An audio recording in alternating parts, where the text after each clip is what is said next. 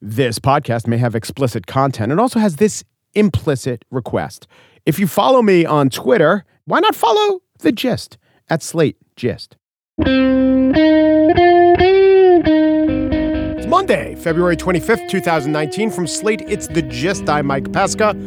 Kim Jong-un is taking a choo-choo train through China to get to Vietnam. I say choo-choo train, not to diminish the dear leader, but because it is, in fact, an older model of train. It's not one of those trains that would adapt well to the 18,000 miles of high-speed rail China has, more of the chugga-chugga choo-choo locomotive of yore. It is green, therefore it is Percy. I think that is the Thomas the Tank Engine green friend. It has been a while since the kids watched. This to me is sad. It is sad that this is our adversary. I suppose it would be tougher for us as a country if we were facing down the best and the brightest.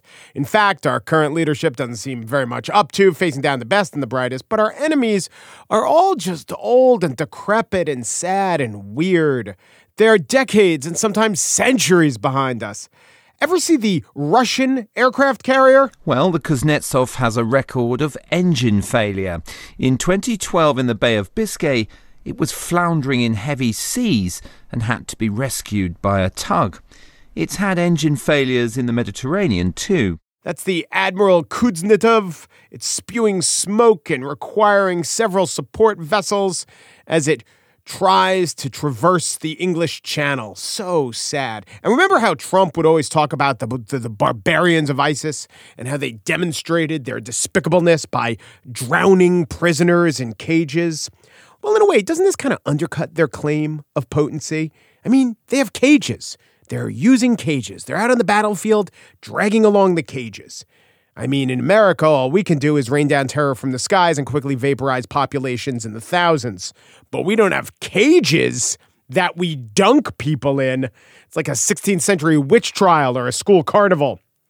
There are countries out there with more impressive capabilities. The Chinese, they're pretty good at hacking and naval stuff, which is why they hack pretty quietly and keep the naval stuff to themselves without their black smoke belching aircraft carriers limping along, or their chugga-chugga choo-choos, or their cages. Not the cages! No, not the dunk tank! That the most powerful country on earth is even concerning itself with these pikers and counting victories against them as great achievements says something about us. Maybe it says that we're not as invulnerable as we pretend, or maybe it just says that our insecure leader has such a desperate need to punch down that these are the only dregs beneath him. On the show today, what the Oscars, the Virginia governorship, and Amazon HQ have in common. But first, he's the latest presidential aspirant to drop by The Gist. Pete Buttigieg is the mayor of South Bend. He's a millennial. He's openly gay. He's quite thoughtful. I think he's going to be president someday. Will it be in 2020? Let's find out.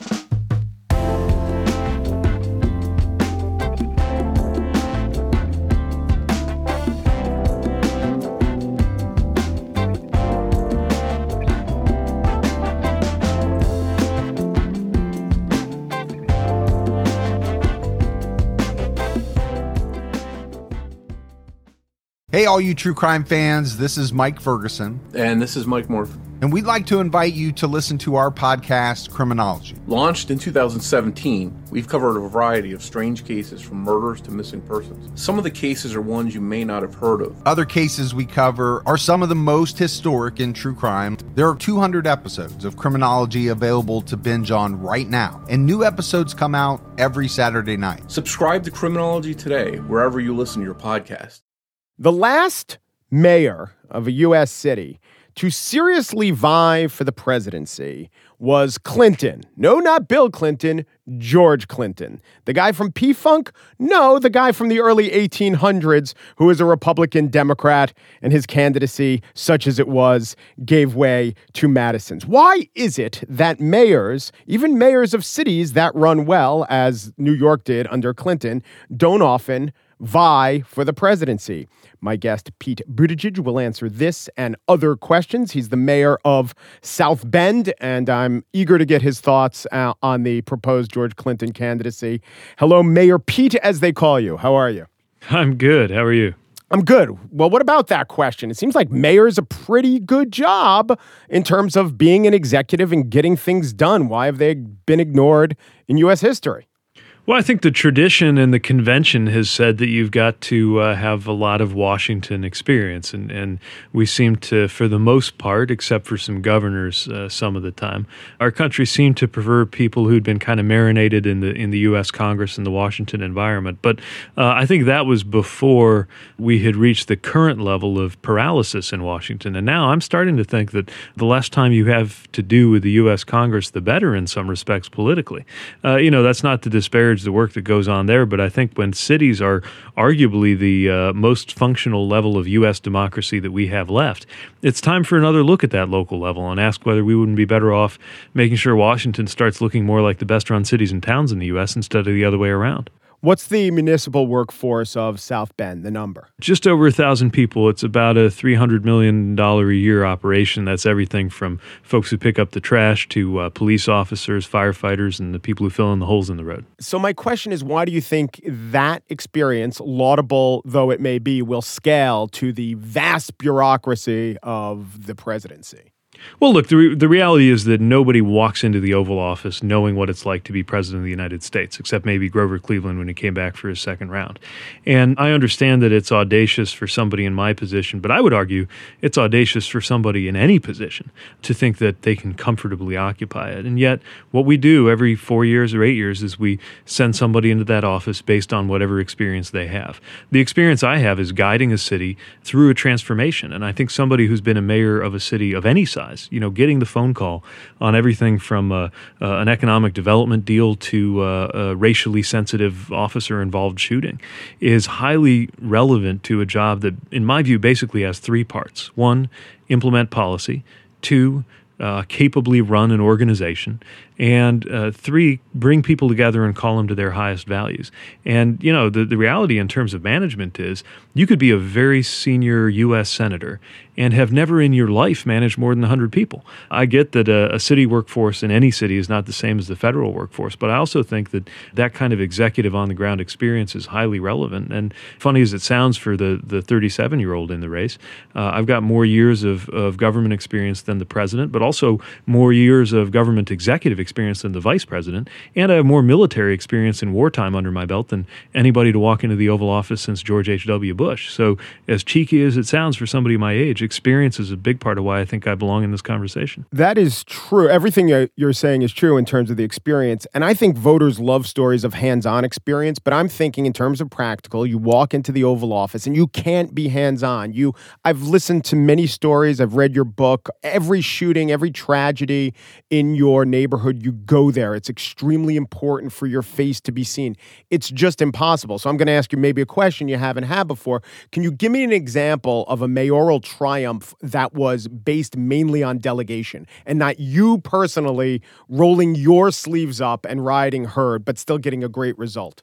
Well, yeah, of course, that's a big part of how the job works, right? I mean, as much as I like to be on the ground, I went out with a news crew recently to help them understand what our street teams go through and literally filled in a pothole for them so they could see how it works. But the reality is, as a mayor, most of the time you're conducting. Other people are playing the instruments. And so bringing people together is the most important part of the role. And that's true whether, I find out about a racially sensitive police situation and I've got to go on television in a matter of hours and make sure that the community is reassured when it's at risk in our very diverse community of being torn into pieces.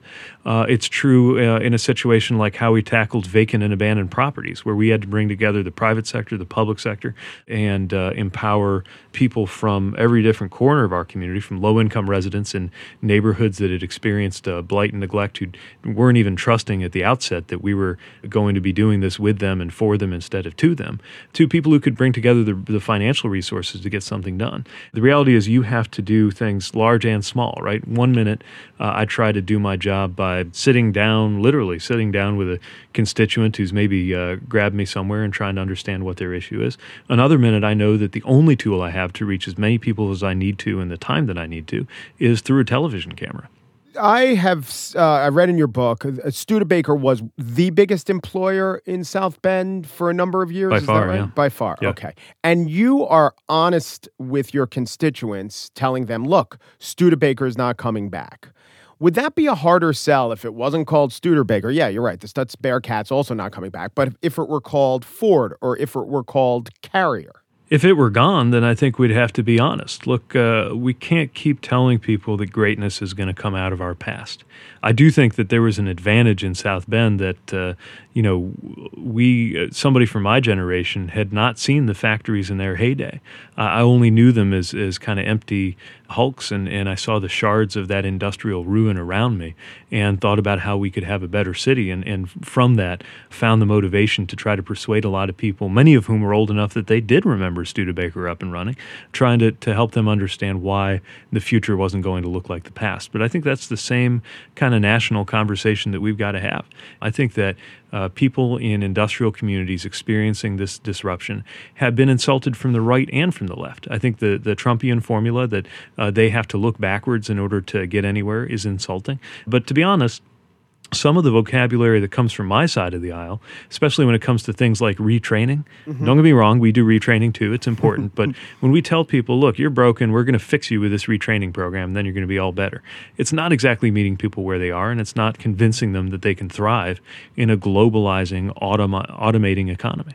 You wrote that editorial, that op-ed in the local paper coming out as gay in when, 2015? Yep, 2015. Yeah. And you write that you were well into adulthood before you were prepared to acknowledge the simple fact that you are gay.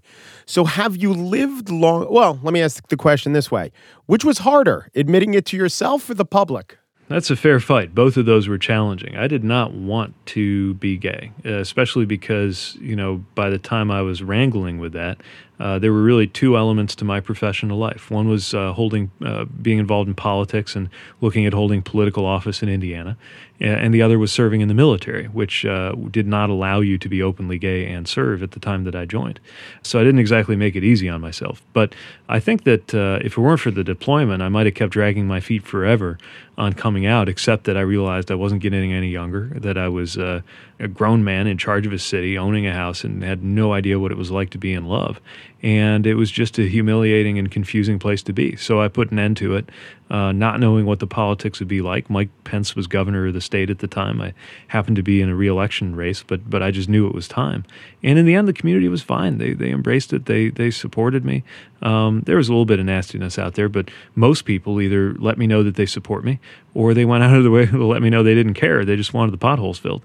And either one of those responses was in its own way pretty uplifting to me. Right, but you also talk about this phenomenon where people almost were grateful for the opportunity to demonstrate how okay with it that they were. Yeah, this is really important, I think, for us to think about as change is made, because we also need to make sure people feel good about themselves as they are dealing with a dizzying pace of change. So I write about some people I knew, older people, maybe a little more conservative, who would come up to me. One always sticks out in my mind, came up to me with kind of a mischievous smile and said, I met your friend, and he's wonderful. I could have lectured her on the difference between a friend and a partner, but that was her way of saying she was headed our way. And at a moment when, we had been so divided, especially during the Pence administration, that there was, I think, some risk of people on my side of the debate really pointing fingers at people who just weren't quite comfortable with acceptance yet, and almost pushing them into the arms of the religious right. It was really important to kind of beckon and welcome people onto the right side of history in a way that helped them feel good about themselves, even if they were still kind of gradually coming to terms with that and getting used to it. And I think that might have some lessons about some of the other issues where people my age are and younger are very, very impatient to see change. But we got to remember some of the places that people on the other side are coming from, especially if we ever want to win them over. All right, I want to talk about a couple policy issues. One you recently floated. Do you think packing or increasing the number of Supreme Court justices, do you think it's a good policy to pursue or just a good idea to consider? I definitely think it deserves to be debated. We've got to be looking at more deep questions than just nibbling around the edges of a system, because the court is on a pathway toward being viewed as nakedly political. And if we allow that to continue, we're going to lose one of the most important institutions in our society. It might even be worse than the extent to which the presidency and its value has been diminished or lost in the last few years. So we've got to consider some structural alternatives that preserve preserve the integrity of the court. We've also got to consider, revisiting the Electoral College that twice in my lifetime has overruled the American people and pretty much means as an Indiana voter that most elections my vote for president doesn't even matter. And we've got to look at other questions around, even if they require constitutional action, like the role of Citizens United and money in politics, if we really want to call ourselves a democracy. You work for McKinsey. You think about these things. What are the second and third order effects, though, of adding seats to the Supreme Court? Play it out when a Republican becomes president maybe someday and controls a couple houses of Congress. Well, again, there are a lot of different institutional designs we could come up with, whether it's just a simple addition to the number, which is something that could just keep spiraling, or something a little more fine-tuned. I saw one proposal that I think is very interesting where you have 15 members of the court, 5 of them are Democrats, 5 of them are Republicans or appointed by Republicans, and then the other 5 are selected by the remaining 10, but subject to the rule that all 10 of them have to agree to that person. And so the idea would be to make sure that the balance of the court is never decided by one party or the other party, but by some plurality of people who think for themselves. Again, I don't know that any one of these solutions is the right one, but I think the time has come for us to ask about those structural questions, especially because that actually, unlike the Electoral College reform or some of the other things we've talked about, according to some theories, could be done without any changes to the Constitution. All right, I want to do not a lightning round. I'll give you plenty of time to answer, but just policy questions I've never heard you considered, and some may be out of left field for you. Do you have an inclination of what the highest tax rate should be before it becomes self-defeating or confiscatory? I've got more math to do before I put forward a set of numbers. I do think that, well, that's what you do. You do the math first, right? Measure twice, cut once. And I'm also trying to make sure that I'm engaging in a debate about values and ideas, the way the right did pretty effectively, before we do policy, because the Democratic Party, I think, has, to its detriment, plunged right into the policy before trying to win the battle of ideas. But look, I think the highest marginal tax rates for income taxes probably do need to be adjusted, if only because they got slashed without regard to what it would do to the deficit. And there's no question that that's contributed to inequality in our country. Would you be in favor of arming Ukrainians? I have definitely not come out for arming anybody in that conflict. I do think that we need to revisit the regional security framework for that part of the world, especially if Russia is withdrawing from the INF. But we need to make sure that anything we do with regard to our alliances that touch the former Soviet bloc are designed to get us to a more stable situation there, because it could be headed in the wrong direction. Do you think pennies should continue to be minted? Ooh, wow. Definitely never got that one before. I'm not ready to make news here and now that I'm anti-penny, if only out of regard for Mr. Lincoln. I mean, I don't know what's more inefficient now, a $1 bill or a penny. It might be the $1 bill. I don't know why the dollar coins never caught on. I'm going to give that some thought. I think, like I said, I think in these times, everything should be... What do you think? I do. I think it's nostalgia, but I've done the math, and it struck me the other day when I saw a penny on the floor, and I literally regarded it as garbage. And I said, a thing to pick up. I'm like, oh, should I throw this away? Yeah. Well, which side was up, heads or tails? It was on its edge. It was the weirdest thing.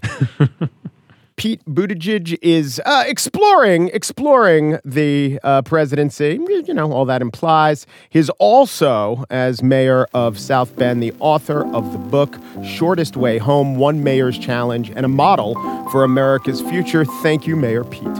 Thanks for having me. Appreciate it.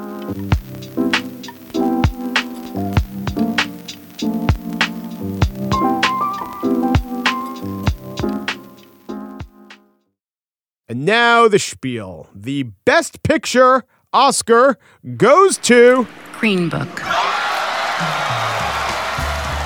Oh no, Twitter's gonna have a meltdown. Or at least my Twitter. Gavin Gott's Twitter loved it. But all the right-thinking people I follow, or who are followed by the right-thinking people I follow, believe two things I found out this past weekend. One is that even with the edited out part, Dianne Feinstein could have been a little less rude to those junior Earth savers. And two, Green Book exists to make white people feel good about themselves. as opposed to every other Best Picture winner of years past that exists to what? Discomfort the establishment? Anyway, I'm in a perfect position to speak about this one interesting aspect of Green Book that I want to address.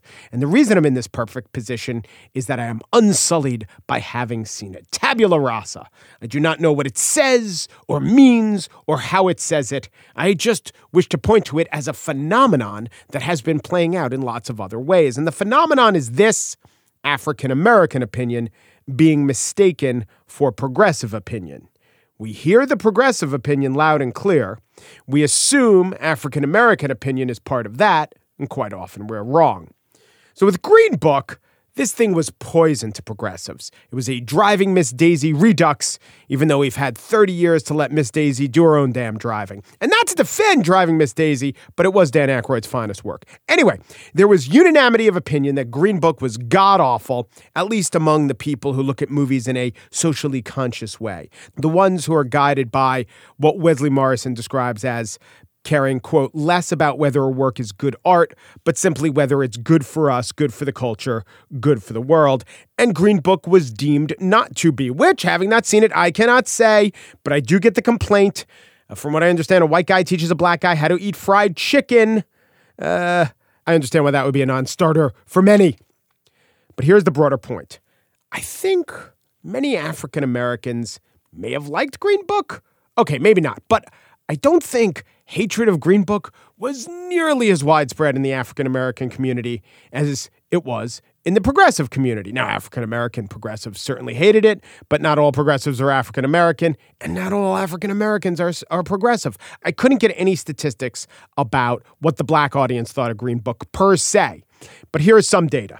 CinemaScore polled audiences, and audiences gave it an A+. CinemaScore tries to get a decent representative of all audiences, a decent cross-section. So it just can't be the case that many African-American moviegoers gave it a failing grade if the cumulative score on the movie is the highest possible score.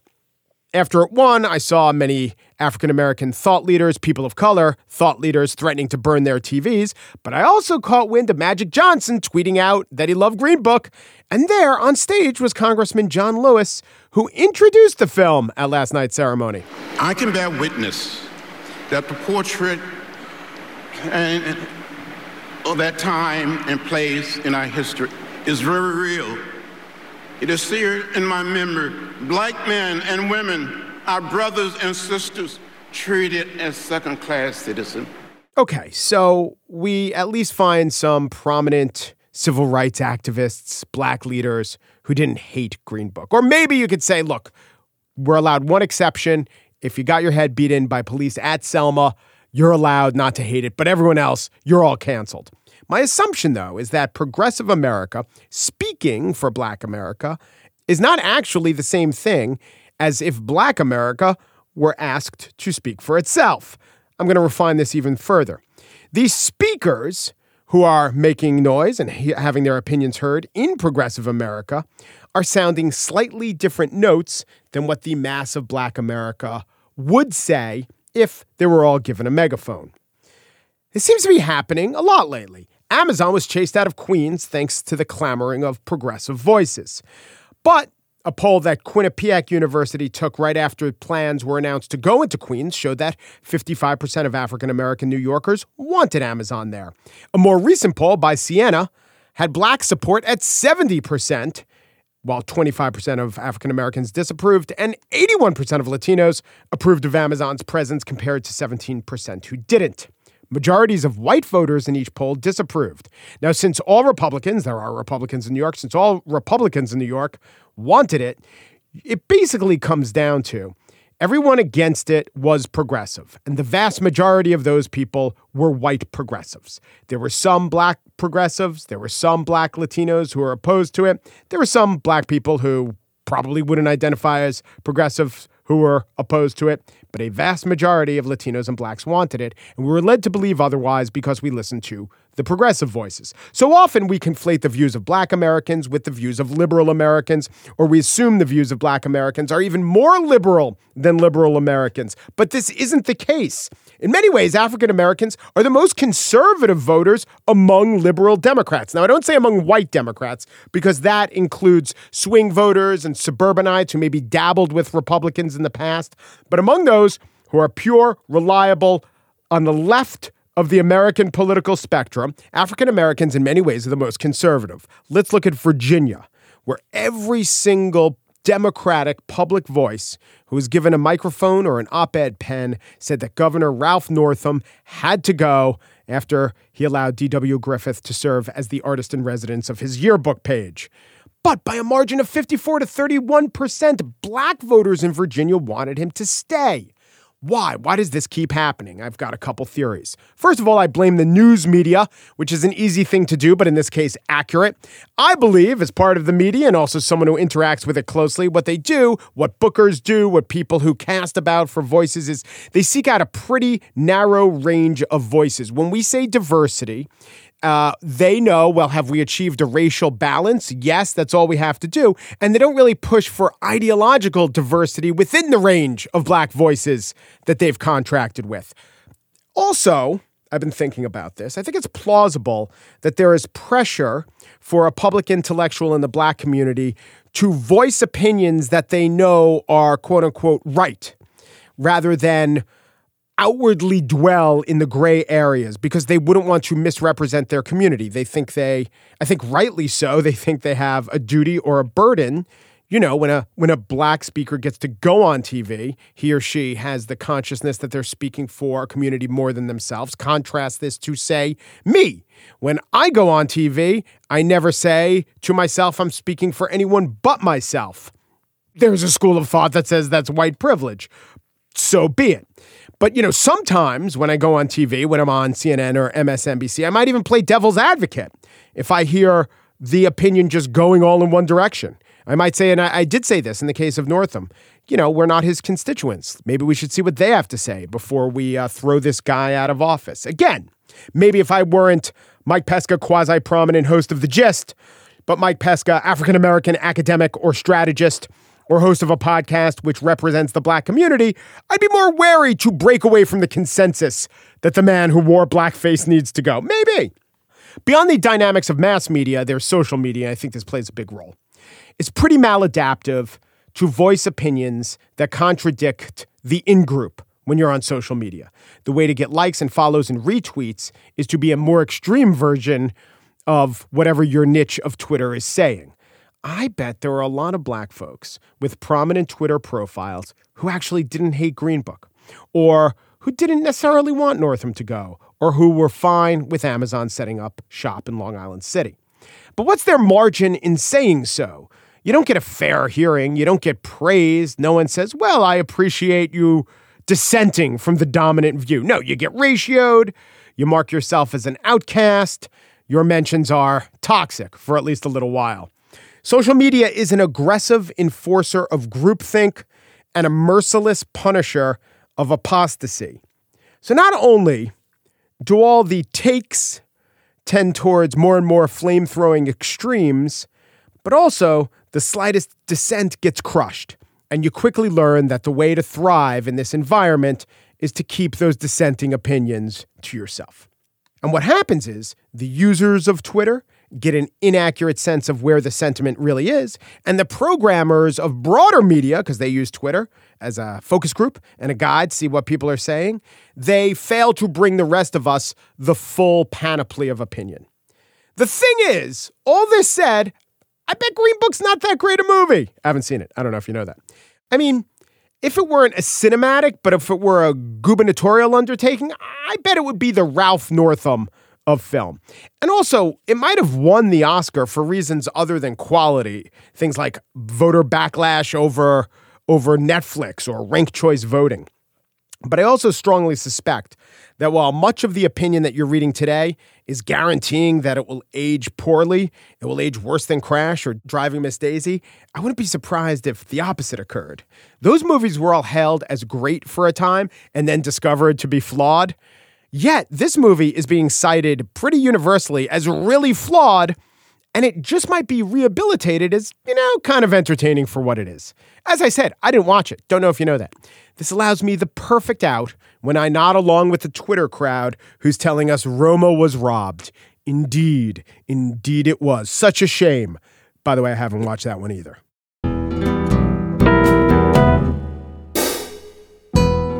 And that's it for today's show. Pierre Bien-Aimé and Daniel Schrader won the Oscar for Outstanding Achievement in Sound Editing. I mean, did you hear the way that clip of the aircraft carrier was woven in seamlessly? Just genius. TJ Raphael is senior producer of Slate Podcasts. She just watches the Oscars for Knicks scores. After all these years, it finally worked out. If you wish to subscribe to the Gist newsletter, it's a great read every Saturday in your inbox. It recounts what we were talking about this week. Go to slate.com/gistnews. There you will find the answer to our trivia question. Here is our trivia question. Walt Disney holds the record for the most Oscar awards, 26. But if I told you that at one point, a man with no acting, directing, or show business experience had twice as many awards as Walt Disney, what event would I be referring to? The Gist. First prize, an Oscar. Second prize, set of steak knives. Third prize, 102 Dalmatians straight to video. You're fired. That was a scene from Glengarry Glenn Close. Oomperu Deperu Duperu, and thanks for listening.